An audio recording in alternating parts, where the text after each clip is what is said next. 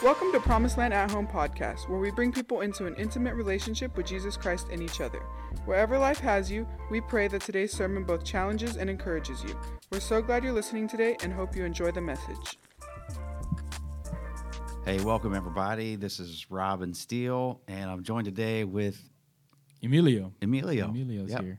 We're doing something a little different today. Instead of the sermon that you normally get on this feed, we are hopping on here to discuss it because we're doing this at the movies, and we can't really do online clips because it violates the copyright restrictions. So I thought it'd be really cool just to hop on here and talk about it. Yeah, great idea. And, you know, any other behind-the-scenes kind of thing, it would be cool, too. I think this project really is neat because it brings in a lot of different people at the movies. And when people saw the little trailer that we did when we shot it at the Old West Town, it really resonated with people. Yeah, it's one of the funnest at the movies times that we've had in the last few years for sure. I think another great one was when we did Sandlot. Sandlot was super fun. For people that were here Sandlot's a few years memorable, ago. the True Grit's memorable, and then obviously the car for Back to the Future. I think people remember. Yep. The Old West Town, for those of you that haven't heard, is out in Blanco. It's a buggy museum, which they have like hundreds of buggies from the old days. They're actually old. They're not replicas, which is really cool. But I saw that they have 3 replicas there that they used in The Chosen. That no way. Yeah, are in their museum, and they're gonna use them again whenever they film the next season. But so anything buggy, wagon, stagecoach, this place has it in Blanco, and they have built this Old West Town out back, and it's really cool because it really displays our staff. I think it just so happened that day a lot of them were out of town. So many people, were out of town. But you, me, Nate, Sierra, and your mom, Irene, Nate is like the best at the smallest scenes that are like the funniest things. It's so funny. There was that one scene that we shot that we didn't put public, but we put it on Realm, which was the shootout thing where I shot you guys, and Nate was so funny. Yeah. He was like, "I'm not going either." Yeah. He's hilarious. Oh man, but it's really cool because I came up with the script for that the main one, and then we all shot it together. I had the camera, you had the camera. The infamous iPhone. I cannot tell you how many people came up and talked to me about that iPhone. And look, we shot every scene like 2 or 3 times. And that one, you're like, I think that's good. And I was like, maybe we should get one more and da-da-da. Sure enough, we didn't. And that phone was in there. There's nothing we could do. That was the only shot of that. Yeah, if you haven't seen it, go back and look. Emilio's iPhone's on the bar when he gets up to face me. But then you edited the thing and just did an amazing job. It was the music, all the different shots, and just being there and having fun. Like, Irene, go back and get the whiskey bottle. Stuff like that. Little touches, they were really good. Yeah, that was a lot of fun. So the movie True Grit, we used the newer version of it, and great movie. Some of my favorite actors in there, Matt Damon, love him. He does great, and I know this is not a cinema podcast, but I guess just seeing so many Matt Damon movies, it is so hard to buy into that accent. It's just not. It's just the worst part of the whole movie, but it's a great movie. One thing I noticed about that movie is their dialogue was very unique, and they one of the things I noticed was they did not use contractions. Like instead of saying didn't, they'd say do not or cannot. They're very intentional about. Yeah, and I guess that's just they're trying to be accurate about the way they talk. But it's very formal, even for like Old West. You would think there would be more little slang, but it was like very crisp language. Yeah. Anyway, so the idea of having grit is something that is very biblical, and the spiritual fruit is called long suffering. It's just that concept of persevering over a long period of time. Yeah. So let me ask you, if you could think of one person in your life that you have experienced that really displays true grit, who comes to mind? Oh, wow. My grandmother, maybe? Wow, yeah. You're really throwing me on the spot here. But yeah, by the way, there's no script here, yeah. And he has no idea what I'm going to ask him. So for many reasons, but I think, like, just to keep it brief, my grandmother at her young in age was diagnosed with tuberculosis. Oh, wow. Lost a whole lung and like a quarter of another one. So she was like living most of her life on 3/4 of a lung, and was told she would never have children. And my grandfather was very passionate about having a big family. And on 3/4 of a lung, my grandmother had 11 children. Oh, my God. Yeah. Yeah. I don't even know if that was safe for her. I mean, I'm sure it wasn't.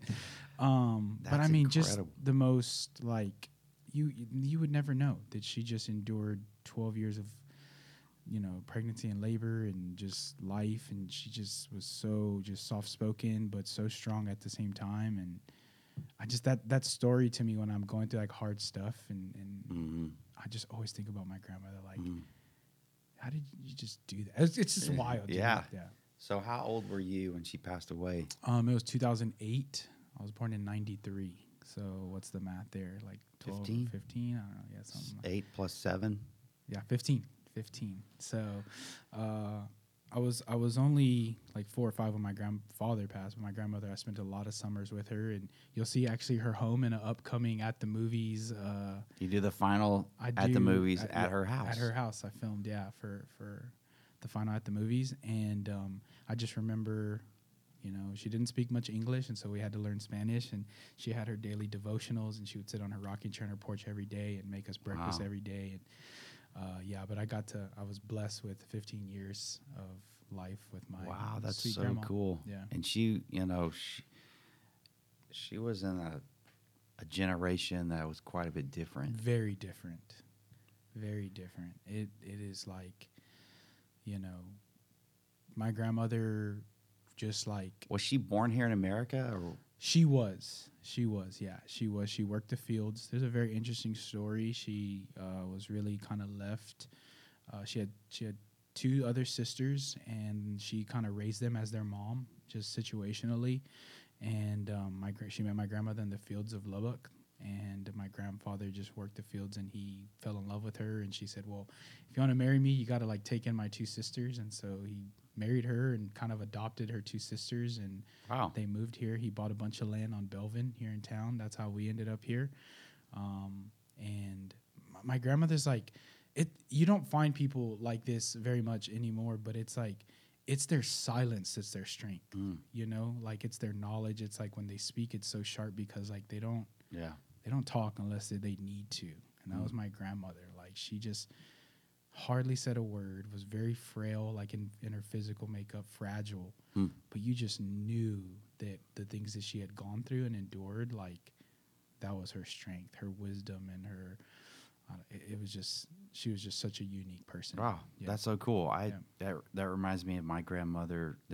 She has that still, quiet, gentle spirit, but just super tough. Yeah. And it wasn't until later in life I heard some things that she had gone through that were really tough, and you would have never known it. Yeah, same. So cool. So what about you and your life? Tell us an episode of grit that you've experienced in your life, maybe the last month. The last month has definitely taken some grit. Speaking of having kids. Right, yeah. We're only on 1. I'm 10 behind her, and I'm already like, I think that's it. And you got both lungs. Yeah, and so does my wife, yeah.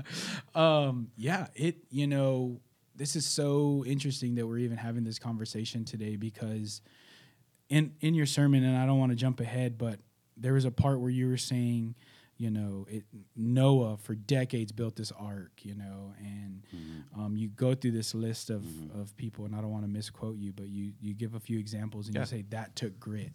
And what I got out of that when you were talking is like, you can't have grit without faith. Because you could have almost replaced the word grit in every situation with faith. Yeah. And I know that they're different. Having going through long suffering and having faith, they're different, but it's almost like you can't have grit without having faith. and for my wife and I, we have walked through something in the last month. My son was born October 1st, and we were the couple that had everything planned out. I mean, we sat down with Erica, your wife, and we did our birth plan. We envisioned what labor and delivery was going to look like, what our first 2 weeks at home were going to look like. You went to breastfeeding class. I went to, yes, yeah. That's a whole nother story. That took long suffering right there, that 1 hour. But, and you know, not to dive into it fully yet, maybe one day, but our experience with labor, delivery, and life could not have been more different than what we planned. Yeah. And we have been in a constant place of, we have to trust God with this. Mm-hmm. Like, we have to trust God with our son, with our own agenda, with our own emotions, with postpartum stuff, like every step of the way. And I don't want to be offensive to anyone who's like struggling maybe with life-threatening things or whatever. Thank God we weren't. But it has taken a little bit of grit for us in our home and faith in what God is doing to experience a completely different plan than we had for ourselves. You know? So it's been very, very interesting time. Yeah. To persevere and to keep going when what you have faith in is not delivering immediately. Yep. So you have faith and then you're like, yeah, it's going to happen. It's going to happen now. And it doesn't happen. So you have to just hold on to that faith and keep going in the midst of all that. So there's nothing like a crying baby. Oh man, over and over and over that won't stop. You know, yeah, and people tell you all the time, you know, like get your sleep and all this stuff, and you just don't know what to expect. And I'll say this, you know, we spent a night or two in the NICU at the hospital. And so when something goes so far off the tracks, you almost feel like there's this chain reaction of like negativity. We found ourselves almost expecting more bad than we did good when it came. Even when we were able to bring our son home, it was like all babies cry throughout the night. But for him, at the drop of a tear, we were ready to like pack the car and go back to the hospital. Yeah. We found ourselves so just worried because we had got knocked off our trail, and we found ourselves at times, rather than saying like, okay, let's carve this new path, saying like, our heads are spinning. Like, what do we do? God, why are you doing this to us? You know, that sort of thing. And so, yeah, sometimes it takes just having conversations, and thank God for your wife and some other friends that we have that we were able to reach out to. Kind of like that was like in this situation, you know, our co-buddies, the Marshal and the Texas Ranger, and, you know, but yeah, having people there was huge. Yeah. So in the movie, Maddie has Rooster Cogburn, who's the older guy, who's got, you know, he's the one that's supposed to have the true grit because he's so rough and tough and all that. And in the old version of it, that was John Wayne, you know, just tough and not going to take anything from anybody, you know. And but as the movie starts unfolding, you realize it's really Maddie that's got the grit, and she's the one that sticks through it. And she's very motivated. You know, the motivating factor for her is justice for her dad, who was killed, and so that drives her to continue when things were really, really hard, really, really difficult. And LaBeef is this other character. That's the Matt Damon character that is sort of the sidekick as well, and kind of filling in some gaps where Rooster's rough. He's a little more soft and gentle. And people have studied what's called the hero's journey all throughout literature and movies. And, you know, to make a good story, basically, you got to have a hero, and that hero is going to go through something difficult. Yeah, some adversity. And then they always need a mentor that helps them along the way. So as you were going through the valley, you had people on your team that were helping you, guiding you through that process. I think that's really important. And I think that in modern times, modern America, we don't value that relationship. And or maybe we just we look ahead and know that we need someone, so we selfishly try to get people in our corner instead of having just true relationship with them and building that rapport and being there for them, right, for each other. So, so unique. Let me say one more thing to that, because we're talking to our church family here primarily. It's a really cool thing. Some of you might know and some of you might not, but over the course of about a month, we had like 6 people give birth, like families have children within our church. Really cool, and probably more that we don't know about. And so for Nikki and I, it was a combination of talking to people who had already gone through it. That was encouraging, but almost just as encouraging is building relationships with people who are exactly where we are, walking through those things too, walking through some of the unknowns that, you know. There was a couple guys that I could text at 3 a.m. because I knew they were up with the newborn just like I was, you know? Yeah. And so, that camaraderie, that mentorship was important, but just that community, you know, was huge for us. Yeah, because people that have gone through it already, like me, my kids are teenagers and 21, we can be like, yeah, you're going to make it, you know? It's like, okay, yeah, but your situation is different from mine, and you have all these things going on through your mind, how they're different, but you know somebody that literally is up at the same time is feeling exactly what you're feeling, and that's super valuable. So, yeah, for everybody out there that doesn't have those people with you, I want to encourage you to do the work investing in people, building those relationships, because it does take grit, but it does take relationship, and you need other people with grit too, because sometimes you come across something that no one else has come through. Yep, and, so true. You know, or maybe they have, and you just don't know that particular person. But you've got to have other people in your court. So let me read this scripture out of Hebrews. It's an amazing text. Hebrews 10:32. Think back on those early days when you first learned about Christ. Remember how you remained faithful, even though it meant terrible suffering. Man, that was in the sermon. Yeah, no one wants to think about that scripture. Right. Like, I want the experience where I just am good all the time. Sometimes you were exposed to public ridicule and were beaten, and sometimes you helped others who were suffering the same things. That's talking about exactly what we're just talking about. Yeah. You suffered along with those who were thrown into jail. When all you owned was taken from you, you accepted it with joy. That is a scripture that to me is like so intimidating, or it's just so hard to wrap your head around. Yeah. That you could go through all that stuff and accept it with joy. And here's why. You knew there were better things waiting for you that will last forever. What's that reference again? Hebrews 10:30. That's like 34, verse 34. Wow. It's just incredible. I think what happens is we get so sucked into the situation that we lose sight of that this is just a season. Yep. And that there's further down the road, different season coming up. 100%. But man, it is so intoxicating when you're in that moment. It feels like you're trapped. It feels like my life is terrible. I can't get out of this. What's going to happen? Yep. I'm the only one that's ever been here. The devil's in your ear going like, you're terrible. You messed up. No one's going to believe you. Everyone's going to abandon you. Just don't talk to people. Hide, so true. You know.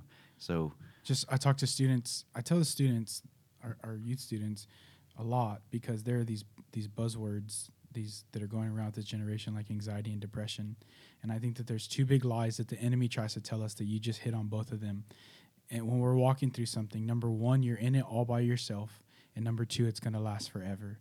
And if you can buy into those lies, if you do buy into those lies, it leads down really hard roads. And I think the first one is nobody's going through what you're going through. You're by yourself. Isolation. Yeah. I think that's the root of depression. If you believe that you're the only one that is going through that and you're alone, it's a fast road to depression. And then the other one is that it's going to last forever. If I had to wake up every day knowing that I was just going to be struggling to my maximum ability every day, why would I not be anxious? Why would I not constantly worry? And I think these are two lies that just over time have been implemented into the mind of all people, but especially our younger generation, that have led to so much social anxiety, so much isolation, so much depression. And we have to be reminded constantly that they're just that, they're lies. Yeah. People have been where you are and made it through, and people are there for you right now. Always. Oh, and I think that's the church's primary thing too, is to have that message of hope that we're here for a lost and hurting world, and that what people are going through doesn't have to last forever because of the good news of Jesus. You know, the ultimate path of those two things you're talking about is suicide. Yeah, that's true. People get to that point to where it's like, no one, I don't matter. There's no hope. I'm stuck in this forever. Yes. Why even live? Right. Why even be here? And I don't know what it's like to be in that ultimate state right before you take your life. I'm sure many of them are not logically thinking through it. It's just a darkness, a spiritual darkness that they're in. But that's the ultimate place of, I don't matter. There's no meaning to life. There's no hope for me. I'm all by myself. Exactly. So, man, the more we can extend ourselves to other people and be present, man, super important. Yeah. That scripture goes on to say, so do not throw away this confident trust in the Lord. Remember the great reward it brings you. Patient endurance is what you need now. That's true grit. Wow.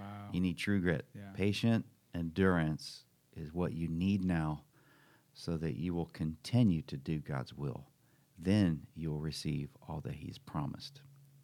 So that's really the text, I believe, that drives it home and shows us that there's, to get into the fullness of God's will and plan, we do have to go through times that require patient endurance. Absolutely. There's no one in the history of the world, including Jesus, that was exempt from the need for patient endurance. So true. And so I closed the message with Jesus praying in the Garden of Gethsemane and said, this is like the most ultimate grit of all time. When Jesus is praying and he's like, is there any other way? Please, take this cup from me, this cup of suffering, take it away from me. And then, and we don't know how long that prayer lasted. And Scripture is very tight and very short. We know that the prayer in the garden lasted a long time because he kept going to his disciples and he's like, hey, can you just watch with me for an hour? Yeah. So he did that several times. So it was a long prayer, but he was struggling in the garden and like, please let this go. He's struggling. And then he says, but not my will, let your will be done. He's talking to his heavenly Father, let your will be done. And basically what he's saying is not my flesh. I don't want my flesh's will to be done. I want the Holy Spirit's will to be done. And he's submissive. And from that point, he had, another 24 hours of complete hell. Literally, he was detached from his heavenly Father and abandoned on the cross and separated. And so he has to walk through that knowing he's going to be crucified and hung on a cross and all that stuff. So Jesus has to walk through it. We're going to have to walk through it as well. Yeah, so true.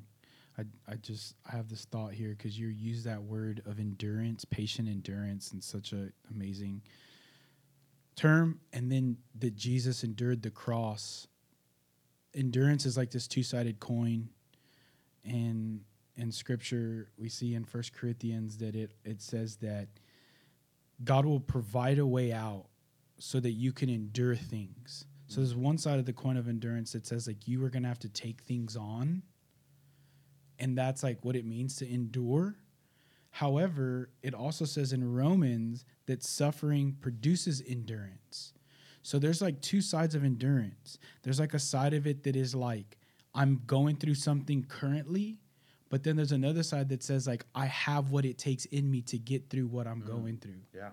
Like I can have endurance. It's almost like conditioning. One of them's conditioning, and then one of them is like real time walking through. And the reality is that both are given to you by God, though. So you don't find endurance within yourself. You find endurance through God giving you the ability to endure so that you build up endurance so that you can endure. Do you see like the two sides of it? Like Scripture just takes that on so well, you know, and you find it all through Scripture. And so that patient endurance, like if for people who are walking through things right now, you need to know that you find your endurance in Christ and you will be able to endure because of Christ. Wow. I have a scripture I want to close with, and it's one that my wife sent me. My wife always sends me scriptures at the last minute, and sometimes I don't get a chance to put them into the message, but I think this is the perfect time to share this with you guys. It's from James 1:3. It says, because you know that the testing of your faith produces perseverance. It's kind of what you're just saying right there. The testing of your faith produces true grit. Let perseverance finish its work so that you may be mature and complete, not lacking anything. If any of you lacks wisdom, you should ask God, who gives generously to find all without finding fault, and it will be given to you. So I think that really builds on what you're saying, because it is the test that produces the endurance and the perseverance, and you can't have it without the test. Can't have the testimony without the test. Come on. Yeah. But also, I've heard many people say, you know, they want long suffering. They want God to give them like a download of long suffering before the situation happens. You know, that way, whenever they get to the situation, it just coasts through it. But you know, these situations take us by surprise. Unfortunately, we don't know they're coming, and it is going through the situation that that this endurance, patient endurance, begins to be built. So true. Yeah, and then you know, I do believe that we go from glory to glory in different levels in the spiritual realm, and you know, you look back on your life. You go through something now. I do this all the time. I'm going through something. I think, man, if I'd have gone through this 5 years ago, all the time, I would have been the complete mess. You know, 100%. So you are getting stronger. I want to encourage everybody out there. If you're new in your faith, you're getting stronger. You're going to face things in your life that are difficult, but the grace of God is sufficient. And he's going to give you your daily allotment of that grace, and you're going to make it. Don't give up. He's going to provide to you the power through the Holy Spirit. So, all right. Well, let's wrap this up, man. This is really cool. This loved it. We need to do this more often. Let's make this. We're going to for sure do this at the movies. This coming weekend is The Greatest Showman. Yeah. And then tell us about the final. Week 3, your message, come on. Flamin' Hot, the Cheeto story, the Flamin' Hot Cheeto story. A guy by the name of Richard Montañez grew up in Southern California, working the farm fields, just got into life, led him into a path of really rough stuff, and realized he needed to make a change. And we're going to talk all about how just because you feel ready for a change and you want the new life that God has for you, doesn't always mean the old life just disappears. So it's gonna be good. And you put on a little I did language, little accent. A little accent. I found my inner cholo. It's actually quite embarrassing how terrible my Mexican accent is as a Mexican American. No, it sounded great. I've seen the preview. It's really fun. It's really good. Yeah, cool. All right, guys. We'll see you at church. Thank you for joining us today. Don't forget we want to connect with you. You can find us on Facebook and YouTube by searching PromiseLand San Marcos, on Instagram at PSM Church, or on our website, psmchurch.com. Thanks again for listening to the PromiseLand at Home podcast.